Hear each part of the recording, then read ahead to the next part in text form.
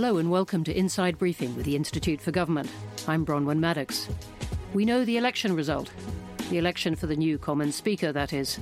We definitely wouldn't dare to predict the general election result, especially after a bumpy start to the campaign where some fell at the very first hurdle. That would be a goodbye to Tom Watson, stepping down as Deputy Labour leader, to be a fitness trainer, he tells us. And let's assume we're going to hear less of Jacob Rees-Mogg, at least on the airwaves, after his musings about whether Grenfell victims lacked common sense. But we can make sense of how the government keeps on governing, or at least tries to, as ministers head off around the country in search of votes. This week we also speak to Ollie Grender, a Lib Dem peer and advisor to party leader Jo Swinson. And we'll take an in-depth look at what Brexit might mean for the distribution of power in the United Kingdom. That's for devolution, power sharing, and more in Scotland, Wales and Northern Ireland, maybe England too.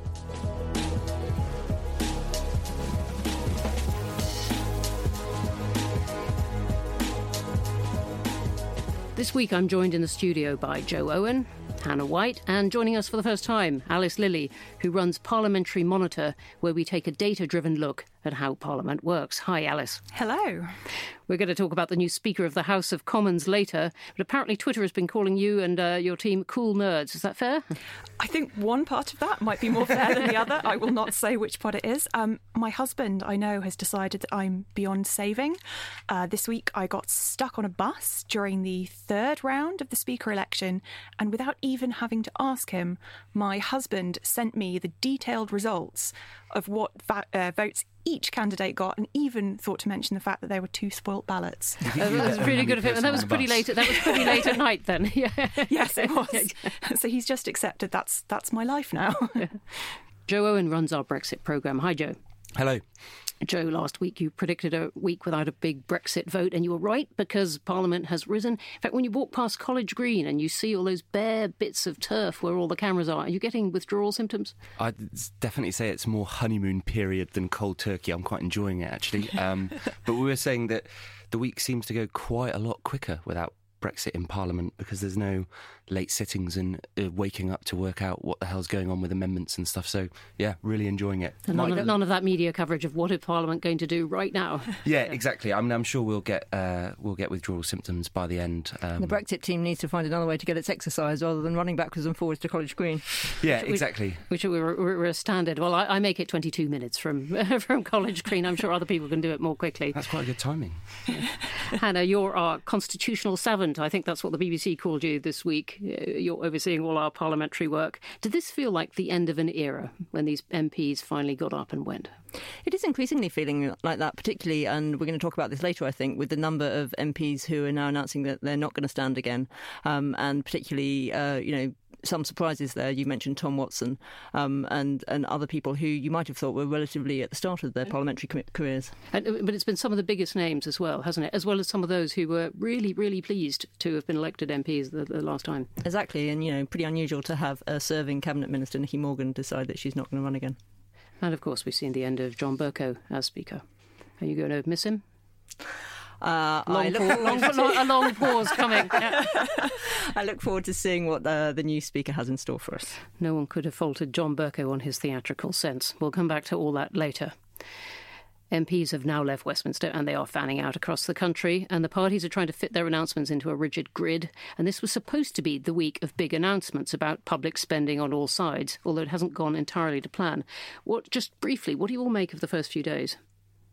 We certainly have seen a lot of spending announcements, and this really is a radical departure from where we've been in previous elections.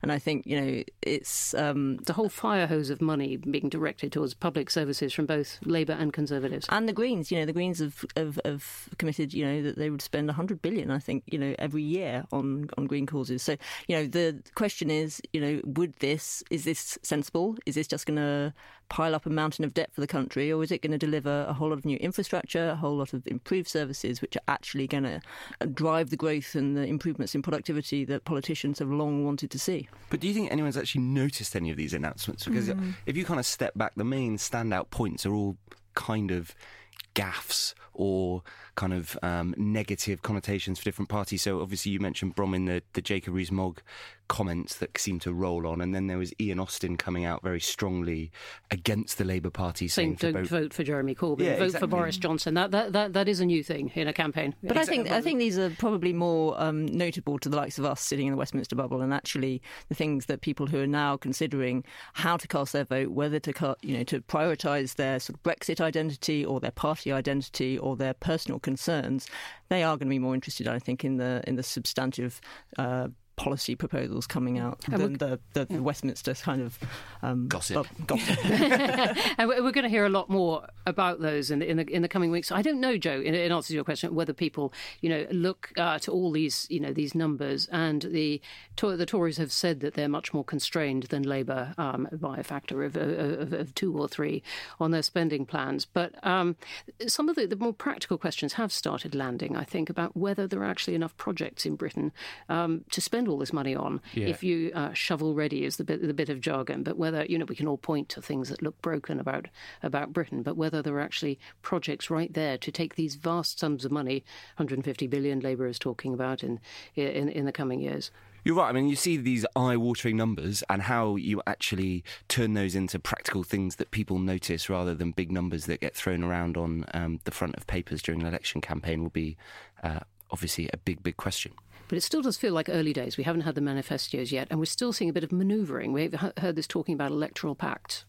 Yeah, so we saw this week, obviously, the Remain Alliance, which I think they were already kind of called the Remain Alliance in Parliament, weren't they? But formalising as an electoral pact for running over about 60 seats. Although I saw the BBC did some analysis which said that actually last time round, those electoral pacts wouldn't have made any difference to any of the outcomes in any of those seats. So it might be, it sounds good. It sounds like, sort of consistency of purpose from the Remain-focused parties, but whether it will actually make a difference to the outcome, I'm not sure. And we've also had a real row, I think, about whether the civil service can be used to produce costings.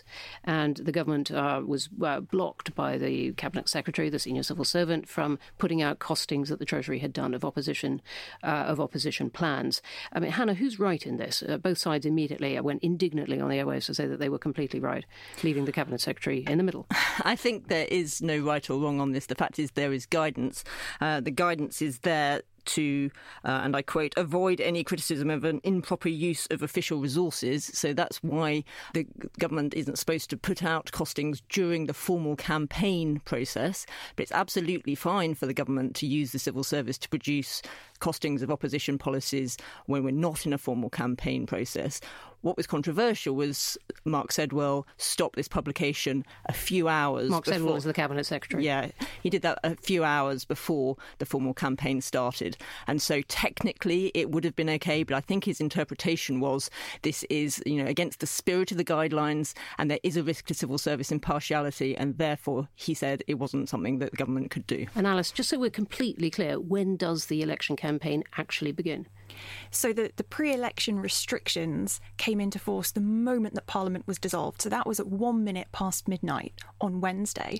But something I've been wondering... But that's different from Parliament voting to have an election, which happened a bit, some days yes. before. And of course, that's when MPs started campaigning. That's the difficulty with the rules, that they say it starts at the formal point, but actually everyone's campaigning as soon as the votes happen. And I wonder if there's a question where a lot of what we're seeing this week, be that candidates of various parties having all sorts of things unearthed about them because vetting procedures have been quite light, these sorts of big decisions that are having to be made about what can be published when. How much do you think that is a factor of the fact that this is a relatively snap election? We've thought for a long time an election might be coming, then it looked like perhaps it wasn't as imminent. In fact, the Prime Minister was calling for an election, but mysteriously could not get one. Well, still saying he didn't want one. Yes, but then suddenly, actually, in the last couple of weeks, everything's changed and we are having an election. And how much is it a case that things are actually having to be rushed? There's very little time available, and that really affects the tone of what's happening in this first week. So I think the point about publications of costings of opposition policies, that's been a factor in other elections recently, and it just reflects the change from the fact that now Parliament is voting for an election under the Fixed Term Parliaments Act, though I've mentioned it, rather than a government just being able to call an election, that would then mean there was a much faster turnaround into Parliament than going into campaign mode. And so just to be crystal clear about this row with the Cabinet Secretary this week, because it did hit the front pages of all kinds of papers, and it sounds very technical, but Labour got off on a very quick footing about it. Is it fair to say that he was perhaps too cautious in that there were precedents for the government publishing, using civil service to cost up what the opposition was doing and publishing that up to that point, but he was acting within the spirit of rules about protecting the impartiality of the civil service?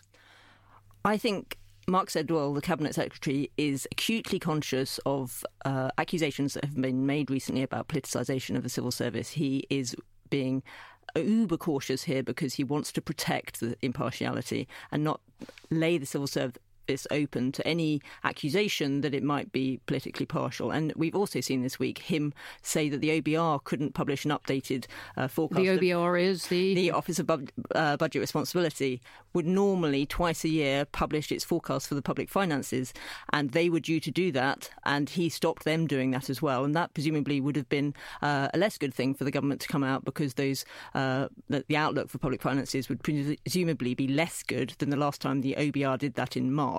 So there's swings and roundabouts. There's stuff that's been bad for the government. The government was cross when he said that they couldn't publish opposition policy costings, but presumably heaved a sigh of relief when he said actually the OBR can't publish their updated. And the OBR one's really interesting because that date was set when we knew there was going to be an election, right? So it was relatively last minute when they suddenly changed the plan and said, we're not going to publish this anymore.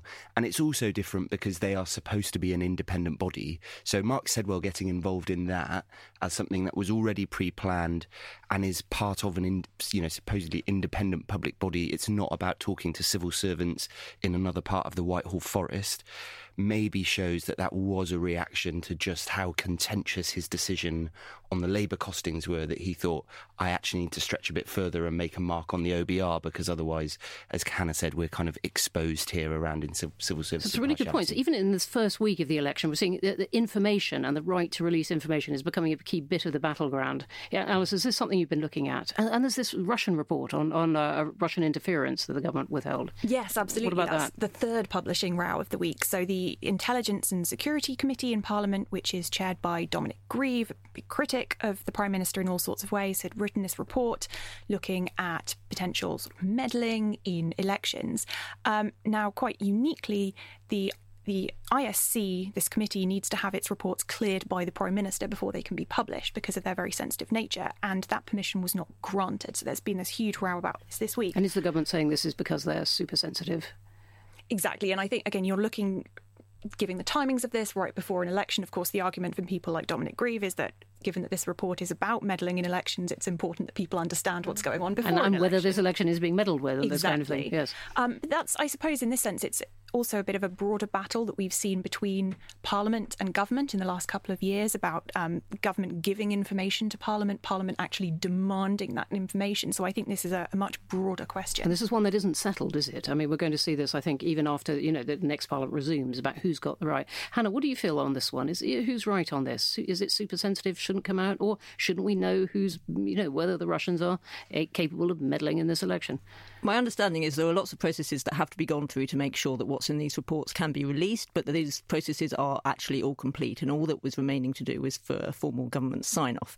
I think this again points to a long-standing issue about government allowing the ISC to release its reports, and I think it points to a big question that we all ought to be thinking about, and how adequate parliamentary scrutiny of intelligence can be if the committee can't put out a report that it's produced at a time when it wants because it thinks it's important to release that information. Have we really got a proper system of parliamentary scrutiny of intelligence, or actually is it just a fig leaf and controlled by the government, controlled by the intelligence services? On a much broader point around publication reports, I mean, I know this is a kind of specific committee, but government also has a habit of just holding on to reports and publishing them at the moment where it's likely to cause them the least trouble. I mean, that's why. In fact, this has traditionally been one of the things that's, it's a benefit of being in government, if you like. You can put out this stuff when it suits you. Exactly. Yes. The end of a parliament. Where go on, just tell everyone what taking out the trash day is. This is the end of a parliament where the government will lay before parliament a whole host of reports that it's been sitting on for however long and dumps them there in the hope that none of them get the same kind of level of media pickup, perhaps, that they would if they were published on a rainy Tuesday when nothing else was happening. So we've seen that. We were doing a piece of work previously around immigration, and there was the inspectorate who looks at how the government's delivering a load of its immigration issues, published 7 reports or something like 7 on the same day because the government had kept hold of them all and just put them all out in one big lump to try and kind of bury some of the bad news. So it is a long-standing habit, isn't it? But one that, a controversial one, as you say, anyway, not to be confused with the literal take out the trash day that the IFG finance director is telling us all to turn up in jeans and clear up our desks before Christmas, which we are all going to do. We'll return to some of these subjects in the coming weeks, and particularly that one that Hannah was referring to about whether Parliament really can look properly at intelligence, or whether it's always the other side of a glass wall, if you like. But for now, let's just take a deeper look at an election where we do know the result. Lindsay Hoyle has been elected by MPs to succeed John Bercow as the Speaker of the House of Commons. It's a role which, as Bercow has shown, can play a massively influential part in shaping the tone of Parliament and even the direction of government itself. Alice, you've just published a paper setting out the challenges for the new Speaker. Yes, I think the new Speaker, so Lindsay Hoyle, is the 158th Speaker of the House of Commons, and he faces really quite a unique set of challenges. So the first thing is these procedural issues, which have become huge under John Bercow. There is some uncertainty about how specific House of Commons procedures now work, given that precedent set by Bercow means they don't actually seem to match up with what's written in the parliamentary rules. What kind of things are these?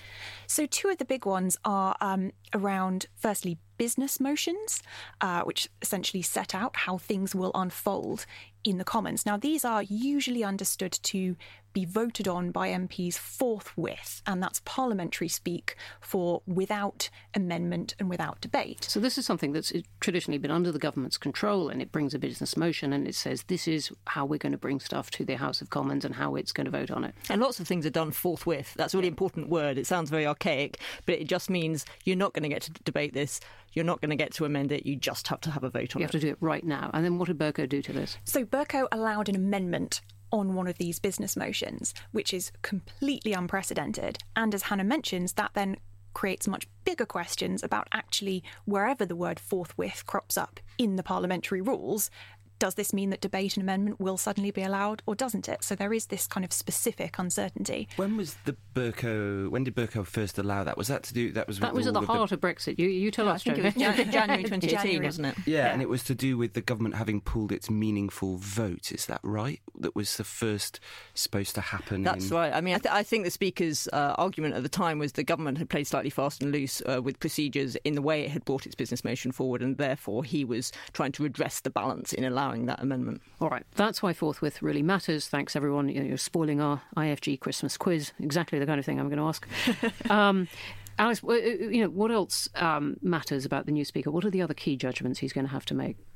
Well, there's going to be a whole range of things in the chamber and outside it. So we've already seen that the new Speaker has given an interview where he's been asked about some of these specific procedural considerations. He suggested that he would not have allowed that forthwith motion we've just discussed to be amended. But he's really stressed as well that he actually wants to see Parliament try and clarify its rules, essentially so that I think the Speaker is not being put in this kind of position again. Now, the big question, of course, is what the Parliament that the Speaker faces will look like after and whether December it agrees with that at all. And whether it agrees with that. I mean, Hannah, you've written about that this week, and you've talked about how a majority government may also want to see some kind of rules clarified. The first point is here, I think, it's wishful thinking, really, to think you can ever clarify the rules to such an extent that the Speaker won't be brought into controversy. And that has to be right. Especially if you're in a minority government situation. This is the whole point of having a Speaker, is you have to have someone who can interpret the rules. There are lots of rules, there are lots of precedents, there are lots of previous things Speakers have decided. You've got to have someone who can pull that all together, look at it through a political lens, understanding where the different parties and factions are, and decide what should happen.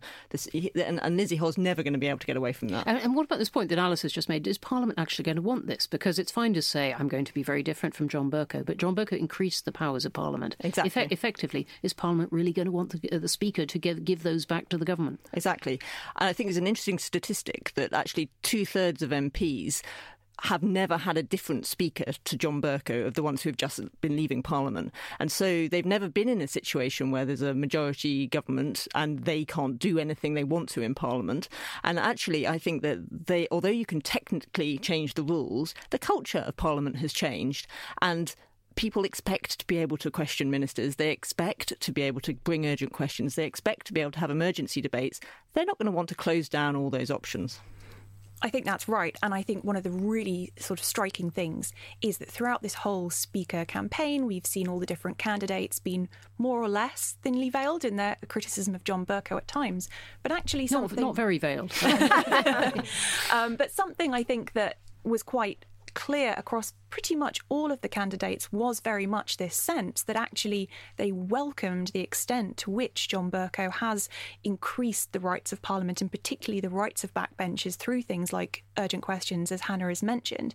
And it was quite notable on Monday night, just before Lindsay Hoyle was dragged to the chair to take up his This is the famous role. Traditional ceremony. Yes, because historically the role of Speaker has resulted in, I think, 7 people losing their heads. So literally, someone else was killed at the Battle of Tewkesbury. So, you know, they are dragged to the chair. It's like I say, my husband has given up hope. But when he gave this sort of short little acceptance speech, if you like, and something he really emphasised there was actually he believes in the rights of backbenchers to hold ministers to account. So I think, as Hannah says, there is a bit of a cultural change that's happened in the Commons, and it might be quite difficult for Lindsay Hoyle to deviate from that. And that cultural change has come at the same time as the rise of social media. And actually, MPs are used to be able to have their time in the chamber now, where they stand up, they ask a question, their office clips that and puts it out on Twitter, and they get nice coverage from that. And at the moment, they can reliably think that if they go to the chamber for a statement or for some questions, that they will get that opportunity. If that starts to go away, they're not going to be happy. Hannah, I'm not asking you to relive your whole past as a clerk of the House of Commons, but what is it that clerks want from the Speaker? I think they want someone who can understand the rules and the procedures, but can also, as I say, see them through that political lens. They need someone who is there to interpret all those things, to bring them together and come to a decision. The clerks can give the technical advice. There also may be legal advice, and I think that's something that the new Speaker has referred to seeing as important. But you've got to have someone who can make the decision, and that's, at the end of the day, what the clerks want. Just stick on that for a second. The legal advice. How much is this becoming important in Parliament? We think of it as, you know, this antique theatre, all these costumes and shouting and everything, but how much is kind of essential legal advice on interpreting these rules really coming into play? It's always been a factor. Whenever a piece of legislation is about to be introduced into the House of Commons, there are discussions between clerks and between government lawyers about what is the scope of this legislation, what amendments could you have to it, and that's always been the case. The Speaker has to balance the advice he gets from lawyers, the advice he gets from clerks. That's nothing new.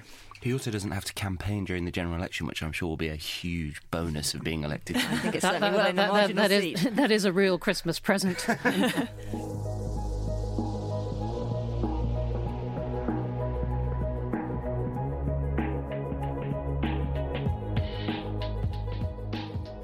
We're big believers in hard data at the Institute for Government. No one does it better than our information guru, Gavin Freegard. Gavin, nice to have you here again. Thank you very much. He's here to dazzle us with data in a new regular item we're calling, what else? Speed Data with Gavin Freegard. Gavin, what's caught your eye this week? Well, I think the big number this week is 72, or by the time we go out, I think I'll have to record a number of higher numbers because it's changing all the time. And that's the number of MPs that have said they're not going to fight this next election. What does that tell us about? Is that unusual? So if you look at the sort of 72, the average between 1979 and 2015 was actually more like 91. 21. So it's actually slightly lower. So this is fascinating. So despite all the headlines we've had about the number of MPs and the big characters standing down, actually it's proportionally less than in the past.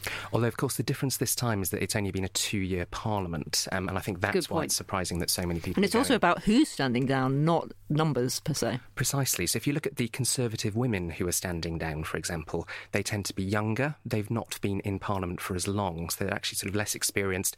People who you might expect to go on to sort of longer parliamentary careers are actually stepping down earlier. And if we wanted to equalise the numbers of men and women in Parliament, then presumably you'd need a disproportionate number of men standing down rather than women. That's right. And we've at the moment it's about a third of those standing down are women and 2/3 of those standing down are men, which is roughly in line with the current composition of the House. And a lot of the Conservatives who are standing down are quite senior, aren't they? Yes, that's right. Of the 31 Conservatives who've so far announced they're going, more than 20 of them have served as ministers, some of them quite senior, like David Lidington. And if you look at the 8 independent Conservatives, all of them, such as Amber Rudd, for instance, and Philip Hammond, served as quite senior ministers as well. So that's a lot of front bench experience the Conservatives are losing. OK, well, that's just the data for this week. Can't wait till next.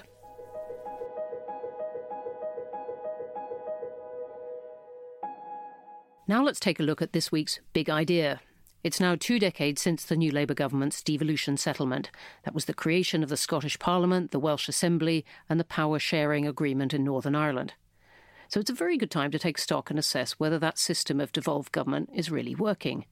Questions which, like so much else, have been brought into sharp focus by Brexit.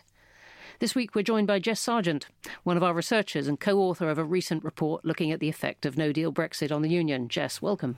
Thank you. Jess, really simple question. Devolution, is it working? I mean, it's a very simple question, but there's not necessarily a very simple answer to that. There's lots of different ways that you could try and measure the success of devolution. So, for example, you might want to look at trust in the institutions, whether the Scottish and Welsh parliaments and assemblies and the Northern Ireland Assembly are more trusted than Westminster institutions. And what does that show? So there is some evidence that there is more trust in the Welsh Assembly and the Scottish Parliament than in the UK Parliament in Scotland and Wales. The picture in Northern Ireland is a little bit more complicated. Trust has declined over recent years, which is obviously explained by the fact that there isn't a functioning assembly at the moment, and I think that has obviously affected opinions. It was set up in a rather different way. It was set up explicitly to address the Good Friday Agreement and the need for power sharing between those communities. Yeah, absolutely. And there's very different devolution stories in each different part of the UK. And while I think the Scottish Parliament and the Welsh Assembly are very firmly established and people can't imagine anything different to those arrangements, in Northern Ireland, devolution is kind of more precarious. Obviously, it's people's preferred option. The majority of people in Northern Ireland do want devolved government, but there's obviously been difficulties keeping that intact. And the Welsh were lukewarm at best on the idea of an assembly at first, is that right? Really lukewarm, wasn't it? It was 50.3% in favour when there was a referendum about whether to have a devolved government. Yeah, absolutely. And I think we've seen support for the Welsh Assembly grow since then. So that's one perhaps indicator that it has been successful in Wales. OK, so that's public trust, if you like. It's better than it was, and as you said, better than perhaps trust in the English government is. What about how the governments are actually working and managing to run the things that they're allowed to run? Yeah, so it's very difficult to kind of try and compare things like public services or economic performance in each of the parts of the UK. I think because the governments have taken very different approaches to public services. In Scotland, there's a big kind of focus on early intervention and things like that. And so a lot of the metrics we might use to measure success in England, people don't think they're appropriate to measure success in Scotland and Wales. And I think that is perhaps something that, as devolution has become more established, that we might want to start looking at, to thinking about how the performance been compared. There's also lots of different factors. There's different demographics in Scotland and Wales and England. And there's also questions about kind of funding. You can't just assess these things on devolution. So this is what the elected governments, and these are elected governments, would say is, look, we're not being given enough money by Westminster, and we don't have the freedom or the money to make the real changes that we'd want to make. Yeah, absolutely. I think that is something that they would say, and so perhaps there needs to be kind of more looking at how we can assess it objectively. And it's really interesting because actually it's quite good that they do things differently, right? So this is the idea. This is the whole point of devolution. Exactly, it's a laboratory of government. Exactly, a policy laboratory where you can try out different things And there have been successes with that, haven't there? There's the Plastic smoking bags. ban and plastic bags. That was all rolled out in one part of the UK. Called Wales. Called Wales. My favourite part of the UK, if we have to pick them. Joe, we have to not reveal the disproportionate Welsh representation in the ISG. But it does show, that you can try different things out that maybe would not have got traction on a national level, but it shows the success and the benefits of it, and that can then roll out much more broadly. But you're right, in the way that things are measured differently is a problem, because then it's harder to compare and contrast the different policy approaches. And are we being too kind because of that, and not looking at how bad the public services in some parts of the devolved governments have been? Now, again, the devolved governments might say we don't have enough money and we don't have enough freedom to do something about this, but the fact is that school and health results in parts of Wales and Scotland, Northern Ireland over this period have not come up always to English standards. Yeah, that's absolutely. I mean, it's just as there's positive benefits of the policy laboratory, I think there are different parts of the UK that would say there's definitely negative connotations to having a policy laboratory, if you like. But this isn't necessarily a fault of devolution. It may be a fault of those governments, or as they would say, of their lack of powers. Where does devolution go from here, Jess? I think that's a big question going forward. Obviously, Brexit has put a big strain on the relationships between. Just spell out why that is. I think fundamentally it's because the UK government is pursuing a policy that's very strongly opposed by both the Scottish and the Welsh governments. Obviously, there's no government at the moment in Northern Ireland, but the majority of people in Northern Ireland voted to remain. And I think throughout this process, there's a feeling amongst the Scottish and Welsh governments that the UK government has pressed ahead with this policy without really considering their views or listening to what they would propose as their ideal form of Brexit. While Wales did vote for leave, we've had two Absolutely. Welsh First Ministers, haven't we, on IFG platforms say they think that Wales would now vote for Remain. Yeah, exactly. And the Brexit vote is so fundamental for devolution, because if you look at actually how devolution, particularly in Scotland and Wales, took place, it was Tony Blair, the Labour government, said, OK, national assemblies and parliament, you can have power in these areas and you can have complete control, but they are almost entirely areas in which the EU has competence. So there was a kind of framework set about how far each of the nations could diverge. And when you remove that EU framework, all of a sudden the kind of constraints on devolution are also removed. So there are big questions about how you continue to make the UK work without this EU framework. Devolution really assumed that the UK was part of the European Union. It was a Take that fundamental away, basis, and the UK tries to do trade deals. What happens to environment and agriculture, which are supposed to be under the control of these devolved governments? And it would require a completely different way of working. Westminster's used to matters either being reserved or devolved. Here they've got areas that are devolved, but they're going to need these kind of common frameworks, and that will require genuine joint working, which Westminster and the devolved administrations haven't really done before. And Brexit has sort of destroyed a bit of the trust, hasn't it? Because there was normally this assumption, it's even in the Scotland Act, that Westminster won't legislate to do things when it doesn't have consent from the devolved legislatures. And on Brexit, they haven't given consent, and Westminster's gone ahead, and that's really troubling people, I think. So are we on a conveyor belt to the UK breaking up? I mean, that's a big question. I mean, to be honest, it looks like a second Scottish independence referendum is likely at some point. It's just a question of when. Nicola Sturgeon's preferred timetable is to hold one next year. It will really depend on the result of this election as to whether that might be possible. I mean, no party has said that they'll devolve the power to hold this referendum immediately. The Labour Party have said that they'd wait at least a couple of years, and the Conservative Party have said that they won't grant that power. So we don't know where this is going, but it is very obviously in play during this general election.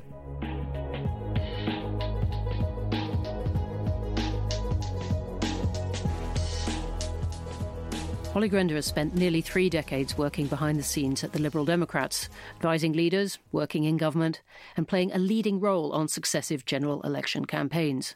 And now she's back, working closely with Joe Swinson, the Lib Dem leader, and taking the party's Stop Brexit message right across the country.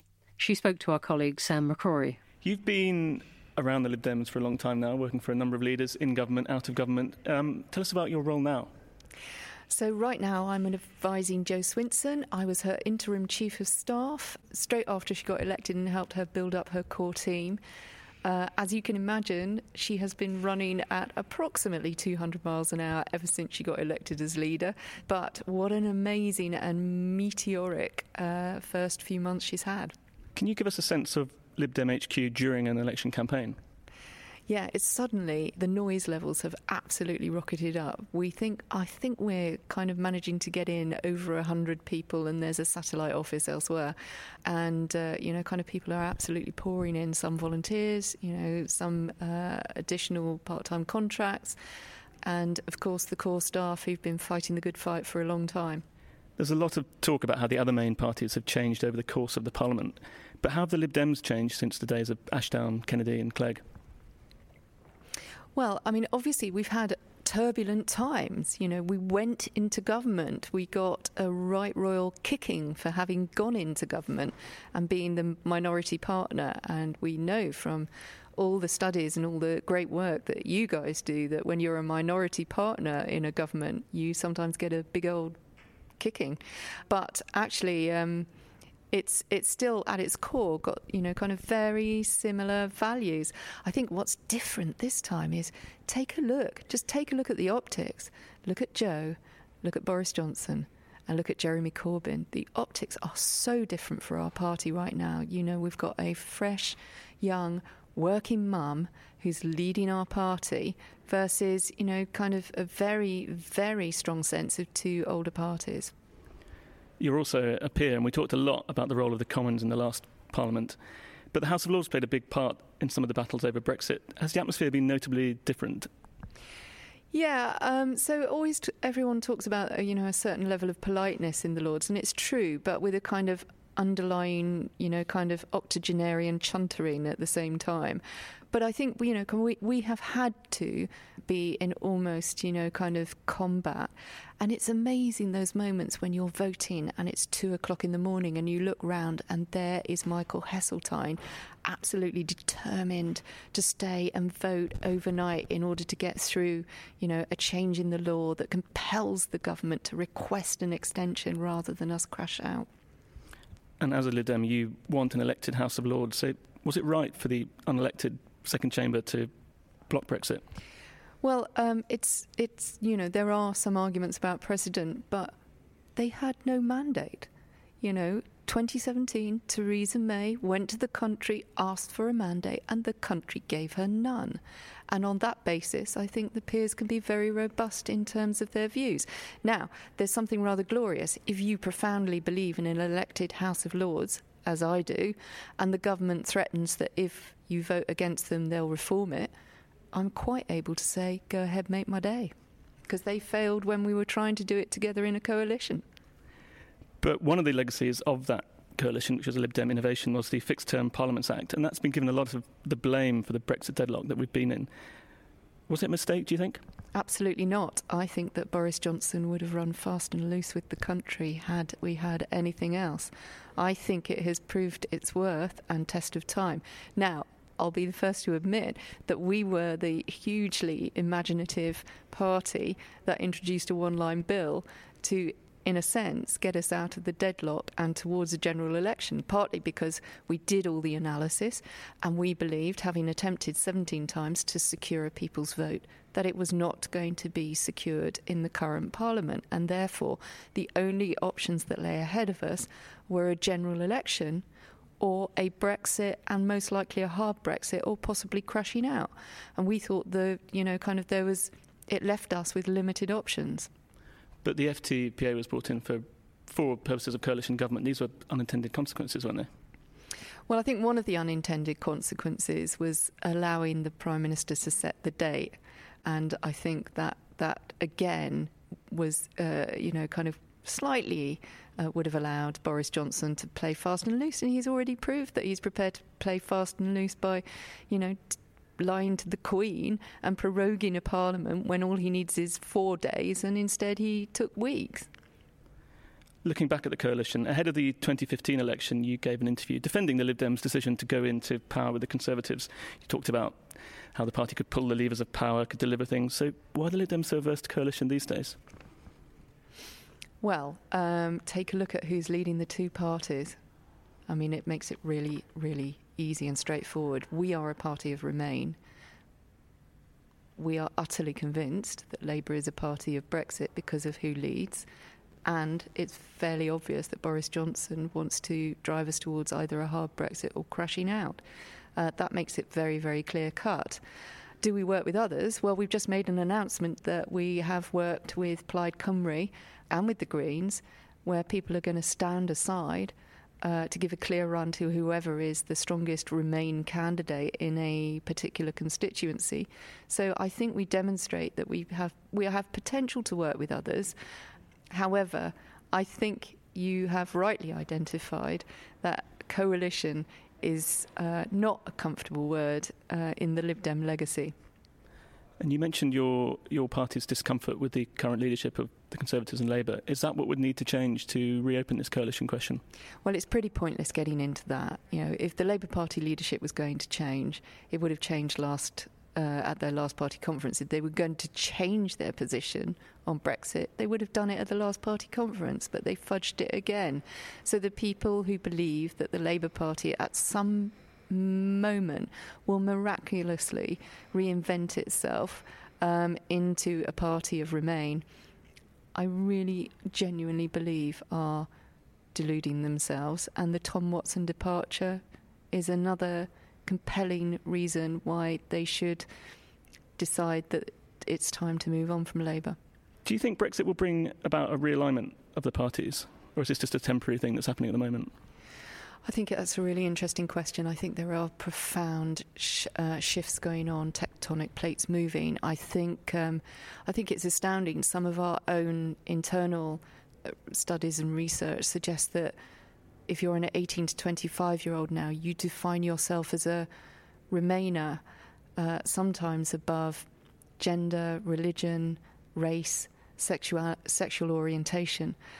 Pretty extraordinary, but, I have young friends who literally, when they start dating, say, and to test out somebody that they might go out with, are you a Remainer or a Brexiteer? So people are very much, and especially a younger generation, are defining themselves in that way.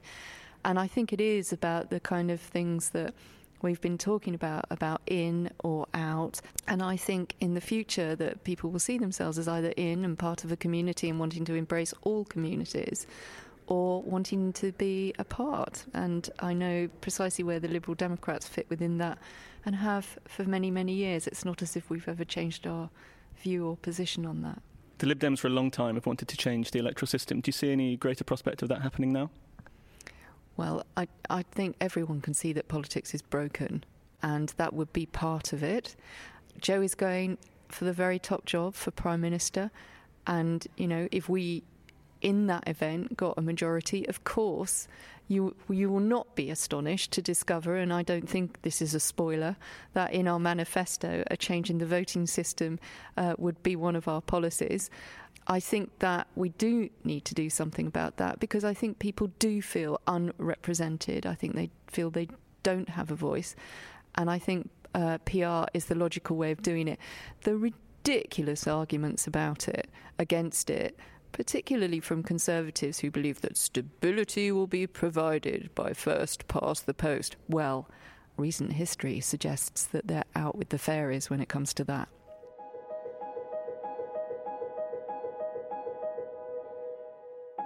And we'll definitely be returning to the question of electoral reform in the future.